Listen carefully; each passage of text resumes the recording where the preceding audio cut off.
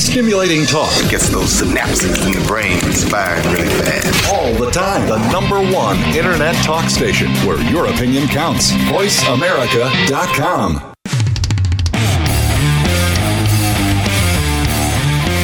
Hello, and we are back broadcasting live on VoiceAmerica.com here at the NAB Show 2017. And we've been talking to thought leaders at the Advanced Advertising Pavilion in between our fabulous panels, which dive into what's happening in media, entertainment, and tech, and really exploring the business models. And of course, one of the hot topics at NAB and just sort of in the content world right now is VR. So we have the fabulous and lovely Sarah Hill, who is with Story Up. And Sarah is well known for the journalism side of VR, but I know you're also evolving things and doing a lot of different things. So tell us what Story Up is up to. Yeah. See how I did that? Yeah. Up to. You get it? Up to. Yeah. We are launching our very first product. So our platform is in public beta right now, and you have the ability to download it right now on iOS, Android, Gear VR, Daydream, and PlayStation are coming soon. But it is a unique kind of immersive storytelling that affects brainwave patterns. Wow! So it's an app.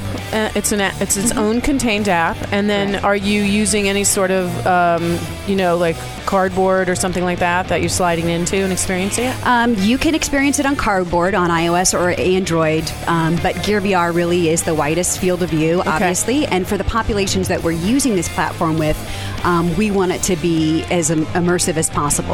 And so this particular platform is for anybody who wants to story up, anyone who wants to reduce baseline symptoms of anxiety. Oh, wow. Perhaps it's an individual in a nursing home or assisted living center who doesn't have the ability to travel, or who needs a lift.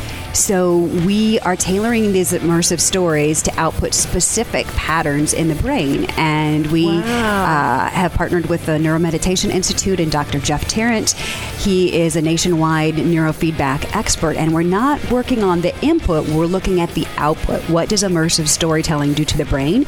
And how, as we, as storytellers, can tailor those specific storytelling inputs to have a specific output that can actually be therapeutic for people. God, I love that.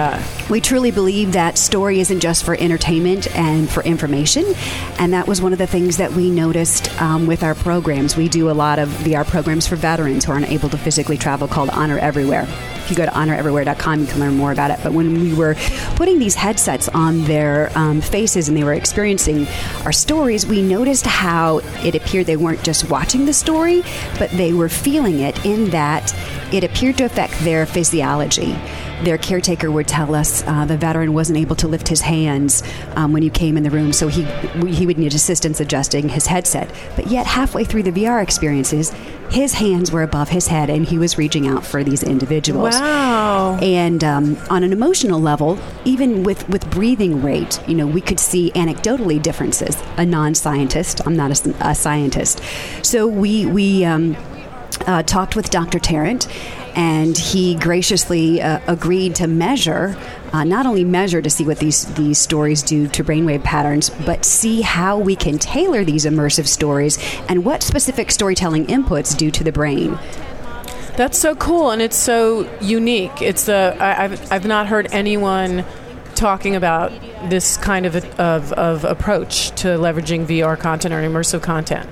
We know that story is a powerful tool. Yeah. For empathy. There is tons and tons of research in the flat world about neural coupling and how story emotes greater emotions in individuals. So what we are doing is combining the two most powerful tools that are out there, not only from a story perspective. Story is so powerful to have an effect on your physiology, but also the immersive media perspective. So we're putting those together, and then we're tailoring them in a certain way. It's as if we're compounding media, much as you would compound drugs to output a specific brainwave pattern. God, I did some neurofeedback with my daughter who has ADHD, and it was all about retraining brainwave entrainment. And we did a lot of binaural listening as well, which I've done separately to calm myself down from the current administration. But what you're really talking about is leveraging some of those pieces along with all the things that VR is already doing and really helping people. Really absolutely media therapy, if you will. It's storytelling. That is so great. Yeah, it's storytelling therapy because it affects people on a deeper level than regular flat fixed frame content. Now, are you working with hospitals? Are you working with psychiatrists? I mean, to me, this seems like, oh my God, this would be great. And to your point, in VA hospitals and just anywhere in mental, illness places, for dementia patients, for folks like that. I mean, I think doctors would be all over this. Yeah. Our platform right now, the public beta, is being used all around the world. So right now we actually have a waiting list of 125 terminally ill and aging World War II veterans. Wow. Who want headsets in order to consume some of this content, which includes some content about their World War II memorial as well. But we don't have the headsets in order to get them. Samsung graciously, sent us some not too long ago, and we're getting them out as fast as they can. Right. But the issue right now in getting into all these hospitals, nursing homes, assisted living centers is they don't have the headsets. So you need corporate sponsorship for that. Correct. And so as an immersive media company, you not only become a content creator with a platform, but you also become a distributor of how do we get these headsets to some of these people who need it. Because distribution in the end for VR across the board and AR to a certain extent is the issue, right? And you find so many people don't talk about it. They're just like pretending that distribution's not an issue. Right. And a lot of people are funding content right now, which I think is great. But if we don't pair that with also funding headsets, no one is going to be able to see the wonderful content that was created. So to me, that needs to be the left hand and the right hand, that when you fund content, that you also fund the headsets in order for people to see it. You're responsible to think about the distribution. Like we used to say when I was back in the ad agency, if you build it, they will come. But it's just not true. It was great to say, but you actually have to have a media plan to fire up that distribution. And so for VR, you need to figure that out. So is your business model, because, obviously you need to eat and survive, and you look great, so I'm assuming you're making money. I'm eating. You look healthy and lovely. So I'm assuming you're making money. Is the business model to get corporate sponsorship to fund this? What is, if you don't mind telling us how this is being done, because maybe there are some businesses out there that want to help you out. Yeah, we do have corporate sponsors who have helped us by funding the content that we produce. So we have films that are coming out in Cannes in France at the end of the month about energy poverty. We've done pieces in Zambia. We've been all over the world. We were in Haiti and Ecuador this year shooting immersive documentaries. So that has allowed us to fund our studio and our platform. And since our content has already been viewed by thousands of veterans, that's the core group of individuals who've consumed our content so far. We know that there's value in that, so we are seeking investment. Okay. We have a seed round that's open right now, but the way that we've been able to build our studio has been through journalism and brand journalism. So for people that want to find out more about what you're doing, StoryUp.com. StoryUp.com, and actually you can download our VR apps right now. They're on all the app stores. And the thing about you too that I want everyone to understand is that you do have a background in journalism. So you are used to dropping yourself in crazy places, war zones, and capturing it and bringing that back to everybody else so we can all understand. So you're really deeply immersed in how you do this and how you really get to what's going on. That's slightly documentary, slightly entertainment, which is what we talked about before when I talked to you, is that interesting line between journalism and filmmaking, which now you're in that interesting line between narrative storytelling and mental health, which, God, that's just a mind blow. Like, you're actually making the world a better place.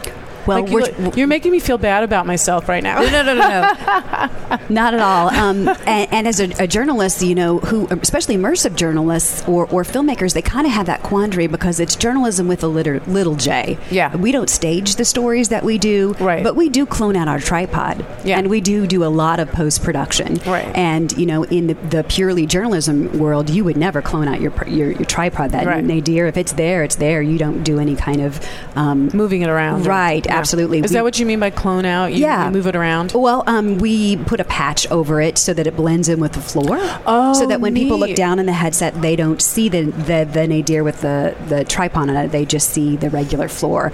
And in some journalism shots, that's considered scandalous. Oh, because you can't do it. Yeah. Right, you're actually affecting real life. Yeah, I was at a journalism conference not too long ago, and I let individuals know that's what we did, and there was a huge gasp, that went through the audience, because from that world you capture what's there, and you don't even if it's a tripod or something like that. To me, that's a production value. That's not a question of ethics. But for instance, we were on the flight deck of the USS Nimitz a few weeks back, and we were shooting on there. How do you place people, take people back into some of those certain situations and make them feel something, tailor those different storytelling inputs of spatial audio,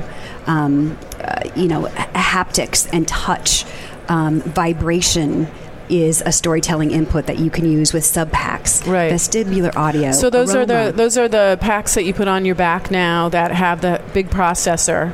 So you can do the gaming, like we were talking about John Wick earlier, and then it vibrates when you shoot the gun. So it's a whole experience. Yeah, Concept VR did a great piece about a rocket launch. So you're watching the rocket launch, and not only are you watching it launch, but you can feel the platform vibrate. And that's a storytelling input. And what we are saying is that all of those unique inputs have the ability to affect brainwave patterns. We can see it on EEG, and that's what we do. They're measured by EEG. And if a storyteller has a grasp of that, wow. Right. Think what we can do in order to bring down baseline symptoms of anxiety. And specifically, we're talking about the gamma activity of the brain, or the stress reaction of the brain. How did you get so smart?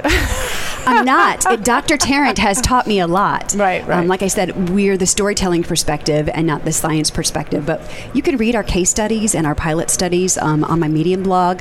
If you go to Sarah's Stories, that's Sarah with an H, or go to our website and click on the Mind Spa link. Now, if somebody goes to the Apple Store or the Android Store to download StoryUp's new app, will it be on there? Yeah. And I can experience some of what you're talking about? Yep, it's a public beta. Okay. So keep that in mind. Yeah. But on the Apple Store, it's StoryUp Inc., StoryUp INC, and then Android, it's StoryUp and Gear VR. You can do a voice search within the Gear VR headset and pull it up. It's a free app. I do recommend that you download the videos and don't stream them, just because these are large files, and we want you to feel the best experience. Some of them are written by psychologists as well.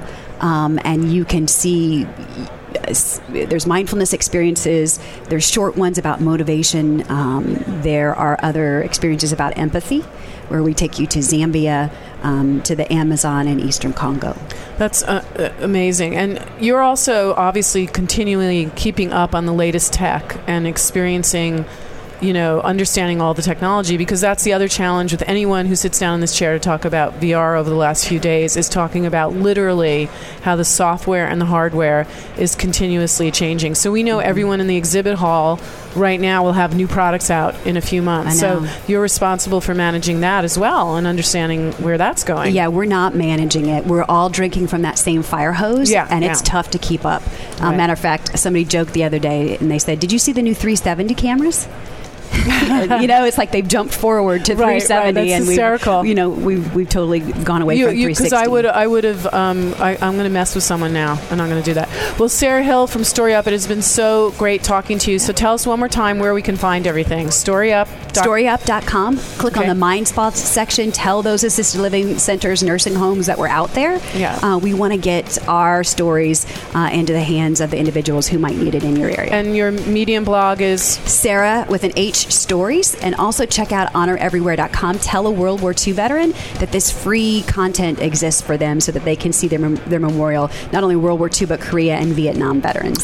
Sarah Hill, making the world a better place while the rest of us do radio. Thank you so much. Yes, thank you. I love it.